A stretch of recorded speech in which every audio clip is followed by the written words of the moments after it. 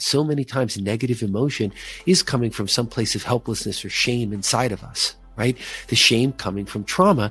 And then we want to hold someone responsible. And sometimes it is aggression outward, but sometimes the person we're angry at and hold responsible is ourselves. And there's the negative self-talk, right? And there's the way that we beat up on ourselves, and we inadvertently then just perpetuate our own trauma. And like, we don't have to do that, and we can change that, and we can change that like, right now.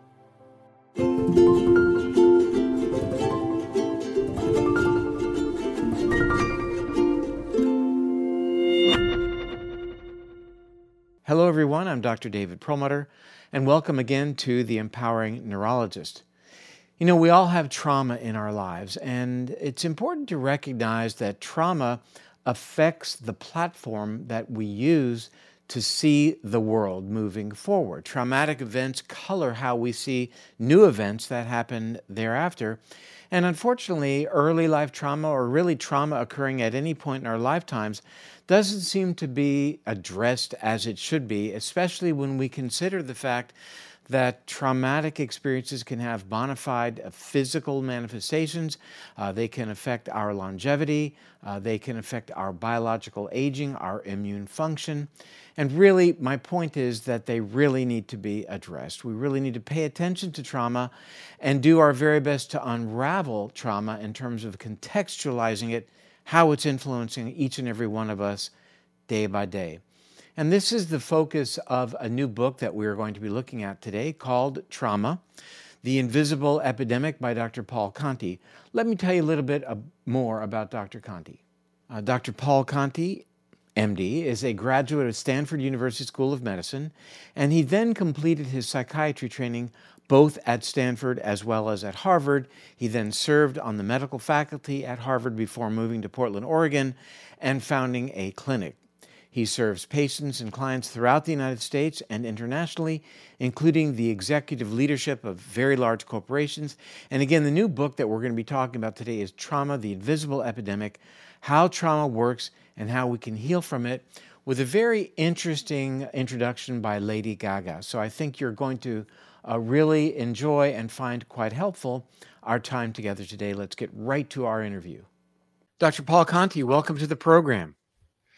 Thank you very much. I appreciate you having me on. And I was telling before we went on that how much I enjoyed your book, and God, how lucky I am that, you know, cool guys like you writing such amazing books, that I get the opportunity to read them. So thank you for that. And I'd like to jump right in. I talked about it in the introduction, about the importance of trauma, how trauma is so unrecognized. Mm-hmm. And even if it is recognized, how people don't want to talk about it. But what was the interest for you? How did you get into this whole area, and why did you think it was so important?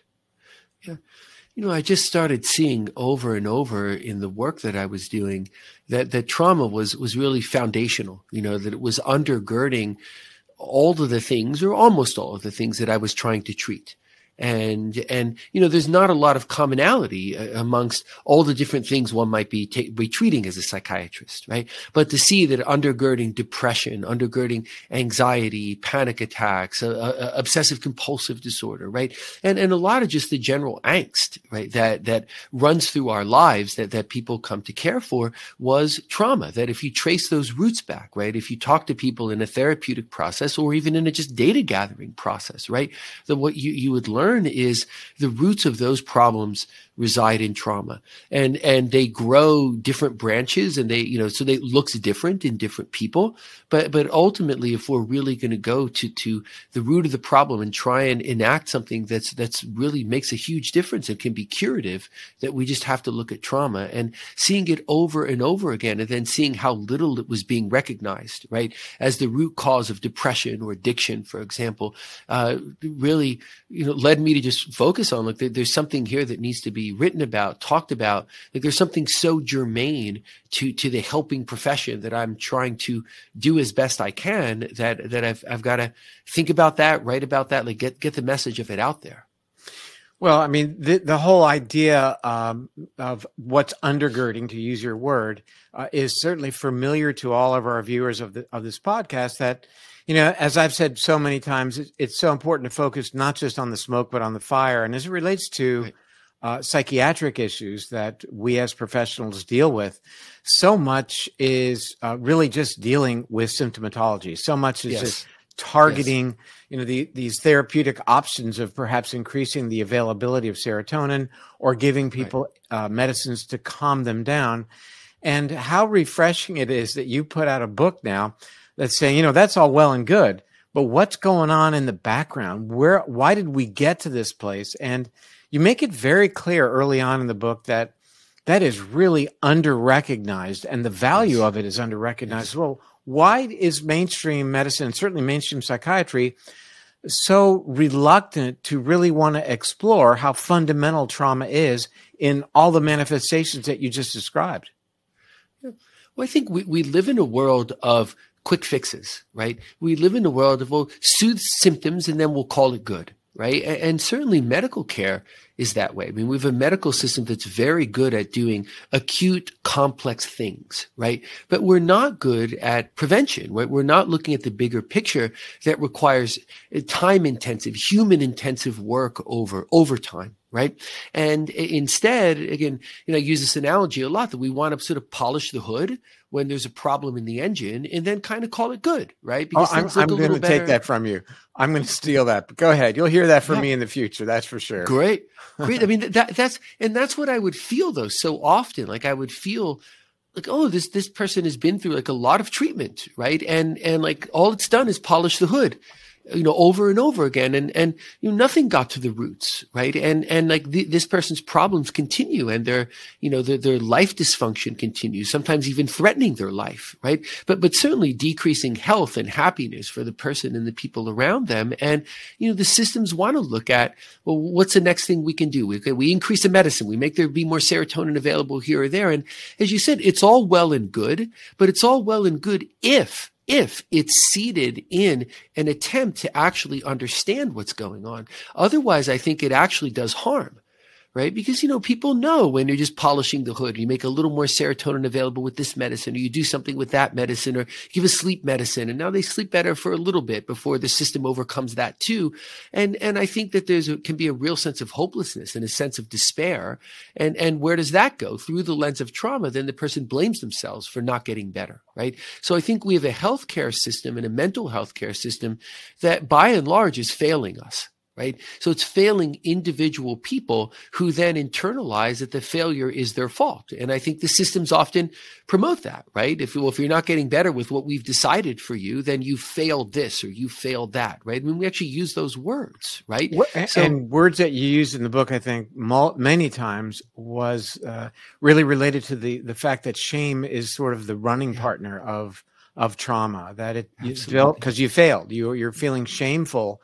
Right. And how, valuable that is to when we finally contextualize where this shame is coming from and can call it out for what it is and identify its etiology, then we're in as you called it, a more of a movable place where things can now start to shift. I think in the foreword by Lady Gaga, there's the description that you told her it would take 6 months, or it did take 6 months, till you finally characterized her underlying manifestations of trauma to be, as the word was, movable.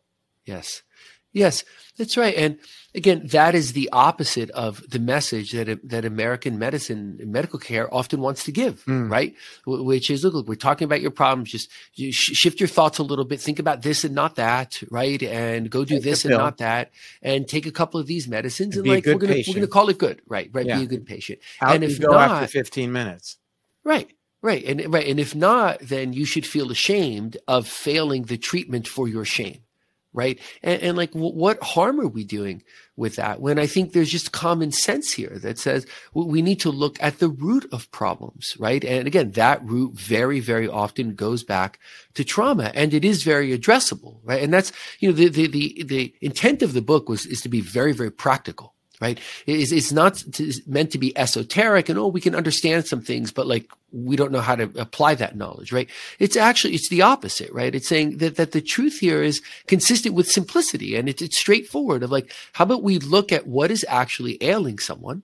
Right. And then we try and enlist in a collaborative way right? The person, right, to come along with whoever's trying to treat and help them to actually solve the problem. Right. So as you mentioned in the forward of the book, like being able to explain that to Stephanie, that it wasn't going to be like, it's nothing we just talk about now. Like we have the answer to it. Like we have to think about it. Right. And we have to be a back and forth. It's an understanding process in you and in me. And sure, we can treat symptoms along the way, but what we're really looking for is understanding, and like it requires time and effort, and it has to evolve over time.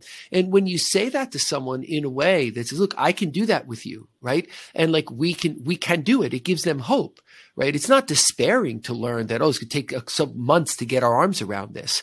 I mean, that's a good message when the alternative is what? The person's desperation and despair that like nothing is getting better, right? And that's a desperation and despair that I've felt myself in my own life. And when we feel that as humans, we want an explanation, we want an understanding, and we want a pathway. And if we're given something that just sounds like, just polish the hood and you'll be fine, like it doesn't go well, right? And we kind of know that. Well, you've said a lot just now and I want to recap just a little bit, because I think you're making it very clear that it isn't necessarily easy to do the work. That the easy way out is to take the Lexapro and be done with it and hope for the best.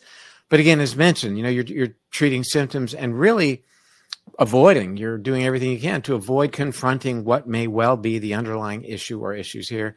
And that it isn't, right, as you said, as is said in the forward, 6 months to even get to a place of being movable. That it's going to take some work. But from your description, ultimately, it's absolutely worth it, because now you are clearly putting the fire out. You've identified the problem, right, and can contextualize it. And I think, the value of your book is it's giving people two things. It's giving them hope, and it's giving them tools. Yes. And this isn't what you get in the 15-minute interaction in a doctor's office where you end up walking out with a prescription. Right. Absolutely. It's a mechanism of deceit, right? That we can do this with ourselves as human beings. I mean, how many people who say want to lose weight, buy the diet book and hope for the best, right? And that's like take the Lexapro and hope for the best, but it's a false hope, right? And we often know that, like on the patient side of things, like we will sense the falseness of it, right? And that even in buying into it, we're buying into something that's false. Right. And good things don't come for nothing, right? Like getting the diet book doesn't make a person lose weight, right? It's the attention to like, what is the diet? What is the person actually eating, right? How are they exercising? Like it's the bigger things that take effort, right? That actually make our lives better. And we've developed this short-sighted view, which I think is not just an American view, but we want what we want when we want it. And that need for immediate gratification or wish for immediate gratification without the investment of time and effort, means that we end up all deceiving ourselves, right? And look, what's so bad about the message that it requires time and effort and work, but things can be so much better. Like, I think that's a wonderful message, and it's a wonderful economic message. I mean, if you think about so much of this is done through the lens of cost containment, right? Well, you might say, okay, you look at just the cost. There's just 15-minute appointments and Lexapro's inexpensive, right? It seems like that's a lower cost, but we're not taking into account, what about the human cost, right? Of suicides that could have been prevented, right? Depression that takes away from enjoyment and productivity, right? And what about the emergency room visits, right? The other medical health problems, right? That get so much worse in the context of mental health problems, right? If we actually look at the big picture, even if we just think about dollars and cents, and we factor out, let's say we're not thinking about the human beings, which of course isn't right to do, but if we just look at it from that perspective, taking the longer term view of it is better. But we're so lost in the short term that even our methods of accounting what makes sense and what doesn't make sense is like we're just looking to the end of, we cannot see beyond the end of our noses. It's very interesting because you and I have come to a very similar place on different paths, different roads that lead to Rome. In my world of neurodegenerative conditions, again, it's live your life come what may. Don't address your blood sugar. Don't address your inactivity, your sleep disorder. And when you become cognitively impaired, we will have a drug for that, whether it's Aricept or some new monoclonal antibody that's going to get rid of beta amyloid. And what we know is that they don't work. And yet, if we address the underlying issues, the inflammation, the insulin resistance, the glucose dysregulation, et cetera, we can really, address the mechanisms that are involved in the brain degeneration. And I think it's clear that you're saying the exact same thing, that, this trauma experiences they manifest, ultimately, they come to the surface as the things that then have these ICD code for which you can prescribe a specific medicine and be done with treatment. You draw some similarities between trauma and two things: viruses, the way viruses spread through society, and also sort of the unrecognized dangers of air pollution. Let's start with the viral analogy. How does that work? Yeah. Well, the trauma is in so many of us. And if we don't know it and we don't recognize it, then we pass that trauma on, right? So even from the perspective of, if I'm suffering from trauma and I'm not doing a good job taking care of myself, say, and I'm depressed, right? Then I won't be as good. I'll pass some of that along, say, to my children, right? Because I won't be as good a parent. Right. And so it can come in those sort of indirect ways, or there's sort of the repetition compulsion, sometimes gets called that in trauma, where in trying to solve the trauma, where we present ourselves or put ourselves in the same difficult or dangerous situations where the trauma arose. And we can repeat patterns like, choosing unhealthy jobs or choosing unhealthy romantic partners, for example, that we tend to sort of pass this along in a way that makes our own trauma worse and often has then an effect on the people around us, including sometimes trauma makes people externalize, right? So there's anger and aggression. And I think a lot of what we see, I think, in our modern political landscape is really just a discharge of anger and aggression, right? I mean, it's not really about, like two people are having a dialogue and trying to come to some understanding, right? Or even some arrival at what's fact versus what's opinion, right? So much of the dialogue is just like, I'm mad, I'm angry, and I want others to feel my aggression. Right.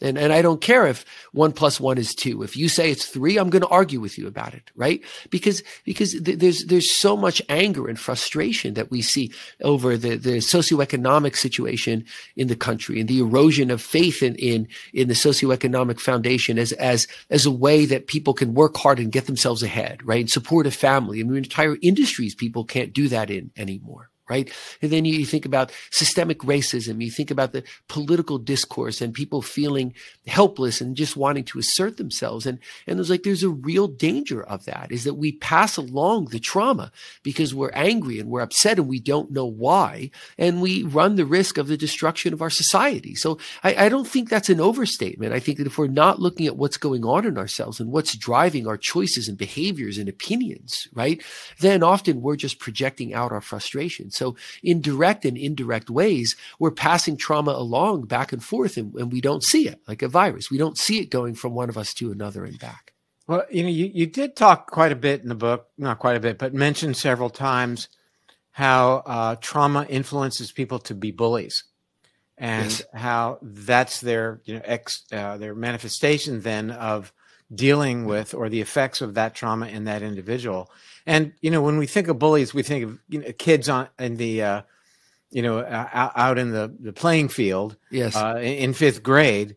But, reality is we're seeing that certainly in the media, in adults playing out today, that there's an awful lot of bullying going on. It's nothing that is just confined to children. And again, to use your description in the book, this is a manifestation of what did or didn't happen earlier in life.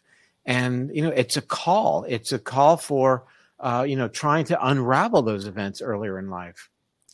Yeah, and I think earlier in life and also right now, right? Because you need to go, why? Like, right, when I hear the word bully, there was a time I would think of like a kid on the middle school playground, right? Now I don't. I think of adults like you and me, right? Who want to have their way. But I then think of the very frightening fact that it's not even linked to an outcome, right? It's just I want to have my way, right? I want to assert myself. I want to feel powerful, right? Because I feel weak. I feel unappreciated. I don't see prospects of making life better. And then people just want to assert themselves, right? So the bullying isn't about the outcome. right? It's about the act of the bullying as a reaction against impotence, right? Against feeling weak and feeling incapable And not and like, validated. right. Not And not recognized. validated. Right. And what are the roots of that? Right. The roots of that are trauma, are in trauma. Just like I think you were talking about the neurodegenerative conditions, right? That you're fighting against, right? And looking at like, how are people taking care of themselves? What are they investing in themselves? And a lot of that difficulty in people taking care of themselves also comes through trauma, a sense of hopelessness, a sense that I can't really control my fate anyway. And then isn't it easy to believe in the lie that, oh, if I get Alzheimer's disease later on, and part of that is I didn't take care of myself when I could have, there'll be a pill for it. I mean, it's easy to buy into that lie if we feel like we can't do anything to change it now. If we don't have agency. Having a sense of agency and empowerment to guide our lives forward changes all those equations. And in many ways, I think the things that you're advocating for on the neurological front and I'm advocating for on the psychiatric front, they're hugely intertwined, right? And they're about a sense of agency and a sense of empowerment, as opposed to a sense of hopelessness, which then leads to wishful thinking. That Lexapro is going to solve the problems I'm suffering from violence in the home, right? But the Lexapro will make it better, right? Or, I'm not taking care of myself. My glucose is high. I won't have any problems later on. Like, it's a fiction, but it's easy to buy into that fiction if a person feels helpless. And our helping systems often leave people feeling more helpless than when they came in to the helping systems. Well, the glasses are going on, and that can only mean one thing, that it's time to read it. An interesting quote out of the book. From Stephanie Zhu Gutenberg, who is, kind of a world recognized advocate for children. Yes. And, about a third of the way through the book, you divert to interview her, ask her some questions. Yes. And one of the responses, I think, is really very meaningful because it kind of summarizes so much about what the book is about. I'm going to actually read it. Yes. And yet, there's still this common idea that trauma is something discrete or limited to the time when the event happened. It's almost as if we can only see it through a legal lens, like something bad happened at some point in the past where the trauma is sort of contained, but especially when it comes to children, trauma isn't like that at all. It affects everything else in life going forward. Yes. What we don't get is that people are fundamentally changed by trauma. They're changed biologically. We're going to talk about that. They're changed in terms of gene expression and hormones and chemicals and neurotransmission. And that goes on forever. My hope is that people's notions of trauma catch up with the scientific research. So there's a lot that that we can unpack there. But, the notion that trauma then has manifestations in terms of our immune system, in terms of inflammation, in terms of autoimmunity, in terms of gene expression. That trauma, we've seen this in laboratory rodents, that trauma affects gene expression in that generation, but that gene expression can be passed on to the progeny of the traumatized parent. That's amazing, right? It is amazing, but that said, one of the things that we know trauma does, we've known that people with post-traumatic PTSD, and then you sort of use, you kind of clarified that term for us in a certain context in the book. We'll talk about that. But that people who have been diagnosed with that have a dramatic increased risk for senile dementia of the Alzheimer's type, possibly because of a couple of things, that their baseline cortisol levels are elevated, damaging the hippocampus, number one. But number two, their levels of inflammation are higher. And interestingly, what we just wrote about in our last book was the role of inflammation in disconnecting people from the top-down control of the prefrontal cortex, the adult in the room, the non-bullying part of the brain. The role that it plays in reining in the bullying part, the non-empathetic, the self-centered, the non-future looking part of the brain. And what we see with inflammation is that that's how people then become. They become those, they manifest their trauma quite without any restraint whatsoever.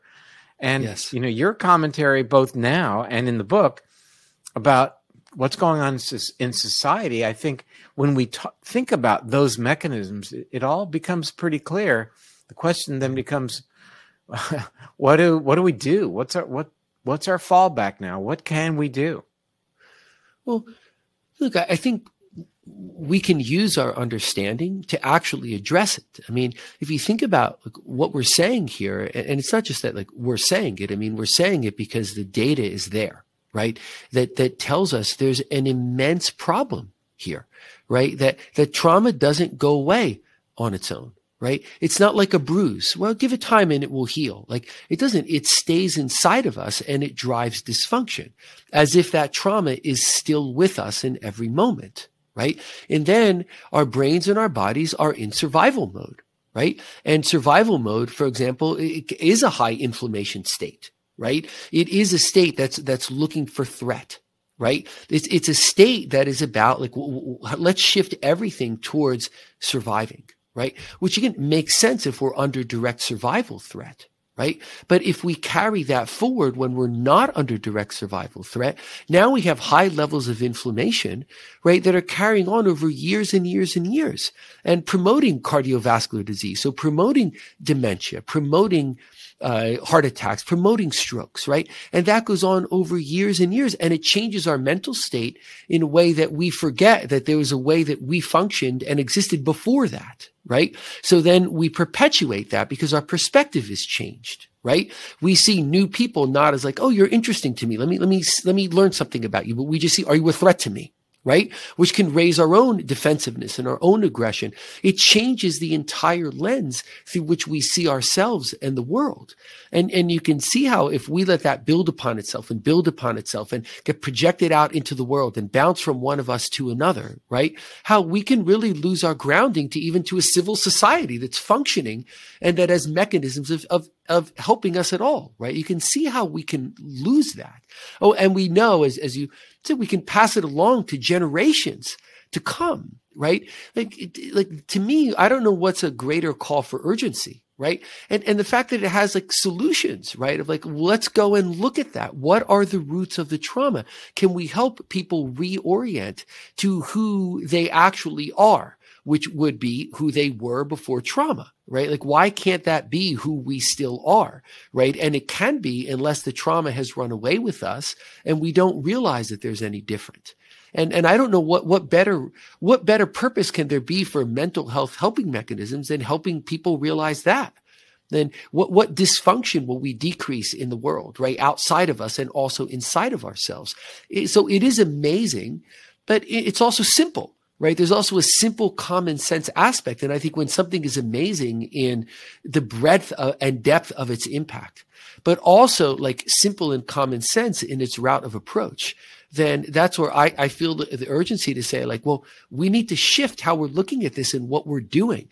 Right. Because all the data tells us that's exactly what we should be doing. And that the way that we're doing it isn't helping us. And in fact, it's not only not helping us, but on balance, it's likely hurting us. It's a fundamental conversation, isn't it? I mean, here you are mentioning that we really need to embrace the transgenerational implications of what's going on with respect to trauma. And we know when you look at the lack of attention to climate change, for example, which is a future generational consideration. Right.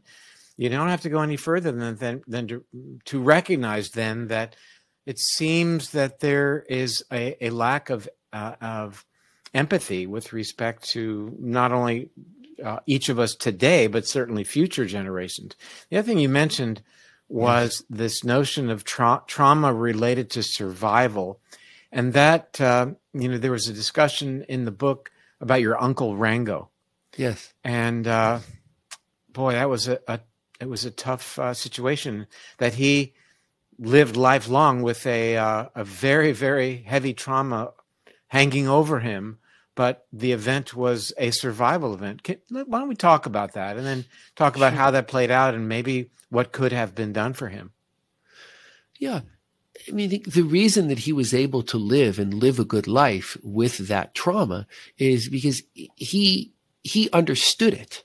right? And he understood that it wasn't him who put himself in that situation, right? He was in a situation no one should have to be in, right? And he made the decisions that he made in the service of a higher good, right? His moral and ethical grounding to taking care of the people who were under his command, right? They were his charge, and he needed to take care of them and shepherd them forward. And that responsibility, which was clear and good to him, and he had accepted it and sworn an oath upon it, and he was going to carry it out. And if it meant doing something terrible, right, then he could shoulder that burden because he saw the meaning in it. And you know, that's like, that makes all the difference, right? And to see, even if we're suffering from trauma and we don't say the meaning in it, right, in a way that he saw the meaning of what he had done for a higher good, that we at least we see that we are not responsible, right? That we don't deserve shame for being traumatized, right? And that what is our responsibility is to make our lives as good as they can be, right? It takes a sense of agency back to us. And I think my Uncle Rango retained a sense of agency and a sense of empowerment through his trauma. And it's that sense of agency and empowerment that we need to give to the thousands upon thousands upon thousands of people who are traumatized and have lost that sense of empowerment, lost that sense of agency, hence the pervasive anxiety, right? Hiding oneself from the world, and depression and sleep disturbance, right? It's that meaning that has to be restored. And we have the helping mechanisms to do it. We just often don't do it because in very limited therapy sessions, long periods of time to access, and throwing one medicine after the next at people, there's like the helping system doesn't even try and do it. And then we don't get back agency and empowerment and a sense of meaning.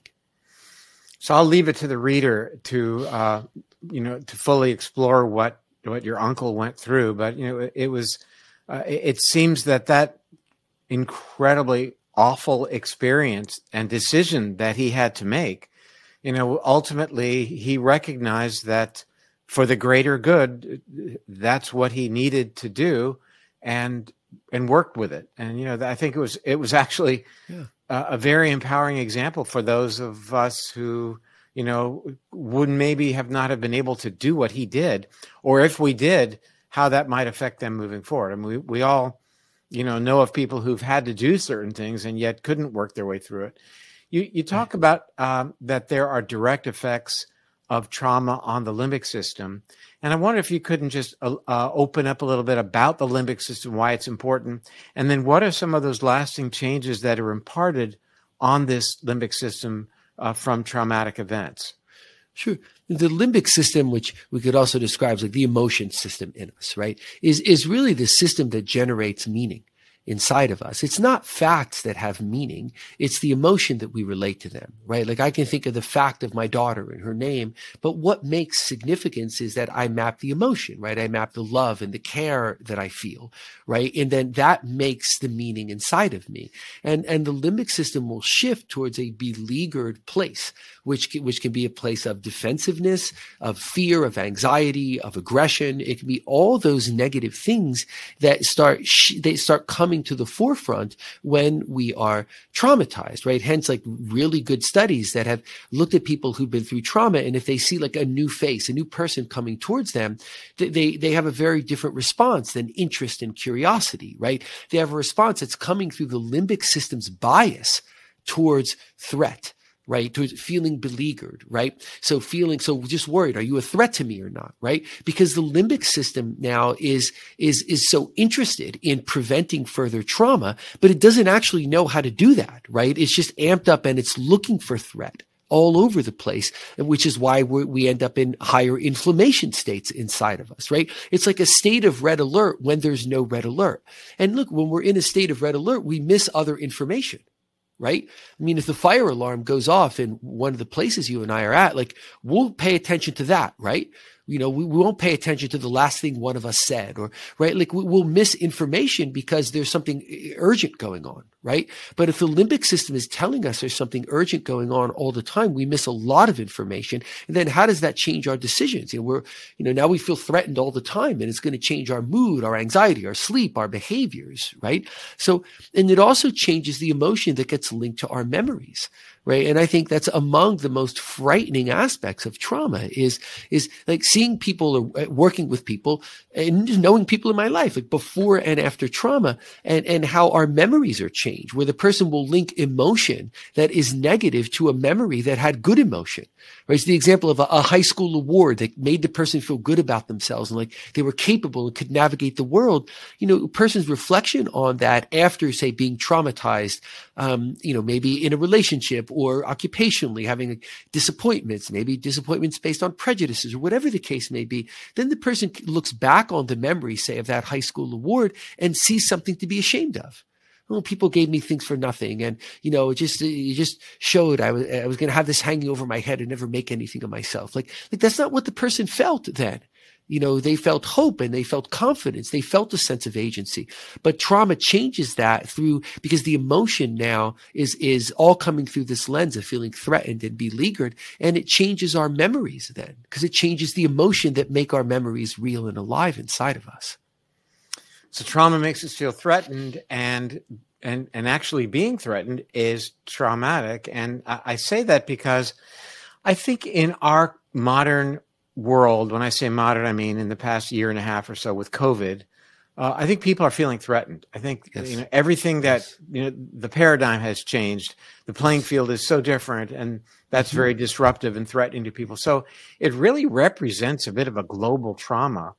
And I'm interested to know what your thoughts are on how, with understanding how what the manifestations of trauma may be. What's going to be, through the lens of trauma, the manifestation of what appears to be this ongoing event?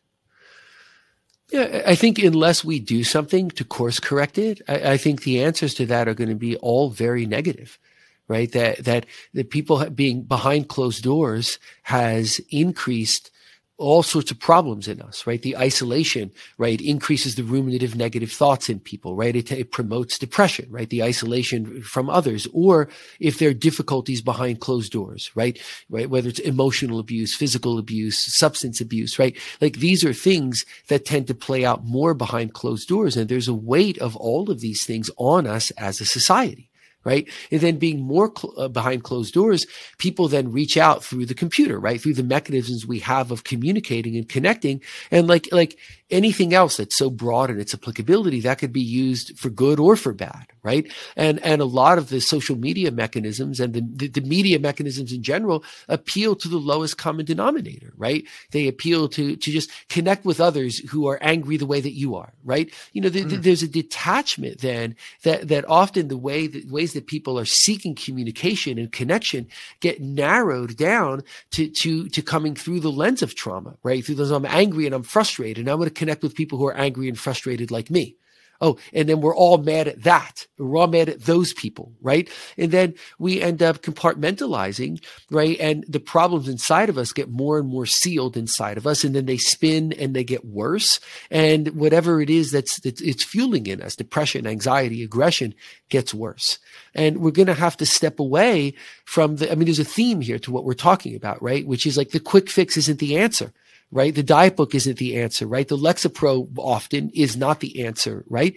And the answer to this is in building social bridges again, building communication again, building dynamics and role modeling that guess what? You and I can disagree about something and not immediately go to each of us has to think the other's a terrible person. Right? Maybe we disagree and have a dialogue, and you know what? Gosh, you told me things I didn't know, and I have to rethink my opinion. I'm like, why don't we do that anymore? Right? We don't see that modeled in front of us, right? And we're in trouble if we don't do this ourselves and role model this for the generations that are coming up behind us. I'm smiling because I did a podcast several years ago with a Dr. John Deweyard, who was all in thinking that gluten is a good thing in our diets. I happen to disagree with him. We were on for over an hour and a half, and we were talking about the science about gluten and what it does in the body. And he was countering my science with other science, and it was respectful. And we ended on a wonderful up note. And the comments, and we had hundreds and hundreds of comments on it, had nothing to do with gluten, good or bad. That was amazing. You guys actually had a respectful conversation. you don't see that. You just do not see that in our world. We are so hyper polarized. Right. I wanted to tell you that as I was reading your book, I dared to confront a very traumatic event in my life. Oh. And I realized immediately how close to the surface it really was and is. As you can see right now, as yes, I think my demeanor has changed. Yes. I can't hide that. But yes. I guess that would be an indication that it really hasn't been framed. It hasn't been contextual. It hasn't been dealt with appropriately, because I think it still nuances my emotions and responses to things that may be connected to it, much as I think there was a city that had a name similar to pancreas or pancreas that you talked about, and it conjured, it related to an experience, one of your relatives, I think your aunt or somebody that had pancreatic, or not sure. My mother had died of pancreatic cancer, and the similarity of the words. You visited a city that was pancreas or something, and how that kindled that emotionality. But I hadn't confronted or dealt with that event until I decided to, reading your book. I know full well that it has affected me, and I think for me moving forward, I have to deal with that. I think I have to work with that a little bit. Yes. So, and I think you've got great tools in your book. I mean, you end the book talking about knowledge, power, healing, hope, and urgency. Yes. And I think the knowledge part, correct me if I'm wrong, is really understanding how pervasive, indelible to some degree, but how influential then, let's say, trauma and traumatic events are in our physical and emotional lives. Yes. I feel it right now.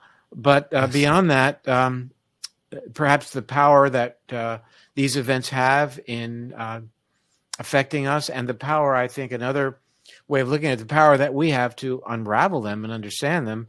And that's where the healing takes place, that we should have hope, which I'm very grateful for in your book, certainly not just for me, but the urgency. Tell us about the urgency. Yeah, there's a linkage there that I think is a very simple, common sense linkage, right? So the idea is the book itself, and then of course there are many, many, many ways to learn about trauma besides the book that I wrote. But the book is meant to impart some knowledge and encourage people to seek more knowledge by introspection, by outside sources, right? And then knowledge gives us power, right? And if it's knowledge about truth, right, it gives us the power to do good, right? And good helps us to heal. Right. And then when we're healing, or we see the prospect of healing, that makes us hopeful. And I think that's what creates the urgency, right? I mean, you're describing a reflective process where you become aware of a trauma in you, right? And then you feel like, I want to do something about that. Right. And that hopefulness, right, then gives you a sense of urgency. Like, I want to do something about this now. Right. And like that's the idea that if we're empowered, right, with knowledge, and again, this is not esoteric academic knowledge, right? I mean, it's like the knowledge in the book is knowledge that I think all of us can understand and take in, because we can look at it and we can see the common sense of it. We can see the truth of it, right? And then that starts that cascade. We're empowered to do good things, which helps us heal, right? Which gives us hope. And then we feel a sense of urgency, right? I mean, if we see where the world is going, I mean, I think in many ways it's wonderful that people complimented, that you and the other doctor were civil to one another. But it's also so sad, right? That like, that's such an outlier to be like, wow, this gives me a aberration. Right. And I think, is that really what we're choosing? Where two people who disagree and are civil to one another is like some amazing thing? Is that the path we're choosing as a society, right? Or are we choosing a different path that's grounded to really these common sense principles? And I also write about it. They come from our religious traditions. They come from lessons of history. They come from the basics of science and medicine. They come from kindergarten education, right? Like, are we going to choose these things, or are we going to choose something that really is based in self-deceit and the gratification of the moment, right? Which doesn't get us anywhere good. We have a choice to make. You remember in grade school, the golden rule. How can we forget the golden rule? I mean, that, that's an important tenet. You can That's the empathy that is the prefrontal cortex, that we segregate ourselves from. Right. It happens to us via trauma, but we impart that on ourselves when we live a Yes. pro-inflammatory life as well. Yes. And, we can be intellectual and try to understand why people imparted trauma onto us or caused us to experience traumatic events based upon what, for example, my mother went through in her childhood. I understand that. I understand then there's why things happened the way they did. Mm-hmm. Mm-hmm.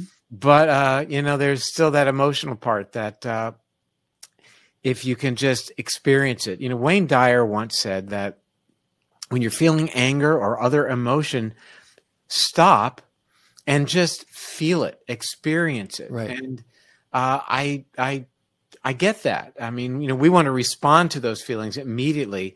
Right. And Deepak Chopra once said that, look, if you smoke cigarettes, I'm not going to tell you not to smoke cigarettes, but the next time you smoke, stop what you're doing, go outside, sit down, and connect with that cigarette so you are present. Right. I think to try to be present with your emotions is a very powerful tool, because the dissociation from the presence is what leads to problems. I wrote about this in a book that, somebody accosted my wife verbally at a Costco in the lineup, and I just about went ballistic, but then I stopped and tried to feel this emotion welling up within me, and I was able to bring the adult back into the room, fortunately, with cameras everywhere, right? And that ability, I think, is something people are losing, the ability to rein themselves in. And, look at the consequences. Look at the consequences in this country even, of just unrestrained reactionary behavior. And, it may well begin with their traumas. And, I think what your book makes very clear is we got to do our darndest to revisit those events and then deal with them, recontextualize them, because they're working day and night to be disruptive in our lives. And as you well characterized at the very beginning of your book, how incredibly pervasive they are in terms of serving to underlie a host of other, not just psychiatric issues, but physical issues as well. So really, really good job. And thank you. Thanks so much. I always tell people I'm so grateful that they wrote their books, because we generally interview people who write books that are very helpful, and especially yours. Thank you. And I can tell you that from my heart. Thank you. I'm very grateful that I read that. So thank you. You're very welcome. I appreciate you saying that. I mean, that's the intention of it. Just get us thinking about ourselves and the world around us, and entertaining new ways of being, including new ways of being with ourselves in the moment. Right. I mean, there's a way this can start inside all of us immediately. And I think that's why it's not esoteric, right? It's grounded to ways that we can change. You can just stop and think about the emotion in us. Where's it coming from? Right. And I mean, there's so much benefit to be had from that. So many times negative emotion is coming from some place of helplessness or shame inside of us. Right? The shame coming from trauma. And then we want to hold someone responsible. And sometimes it is aggression outward, but sometimes the person we're angry at and hold responsible is ourselves. And there's the negative self-talk, right? And there's the way that we beat up on ourselves, and we inadvertently then just perpetuate our own trauma. And we don't have to do that, and we can change that, and we can change that right now. I'm so grateful for your contribution, and I know it's going to be helpful for a lot of people. I'm grateful for the time that we had today to spend together. So thanks for being here. You're very welcome. Thank you. It was a thoughtful interview, and I so appreciate it, and thank you for having me on. Trauma in our lives is basically a fact of life and needs to be addressed. We need to contextualize trauma in terms of what it has the potential to do to us. And I think Dr. Conti has made that very clear and has empowered us today on the Empowering Neurologist by giving us some really meaningful tools. The book is really quite interesting. I hope you'll take a look at it. Trauma, the Invisible Epidemic. Again, it's Dr. Paul Conti. I'm Dr. David Perlmutter. Thank you for joining us today. I'll be back soon. Bye for now.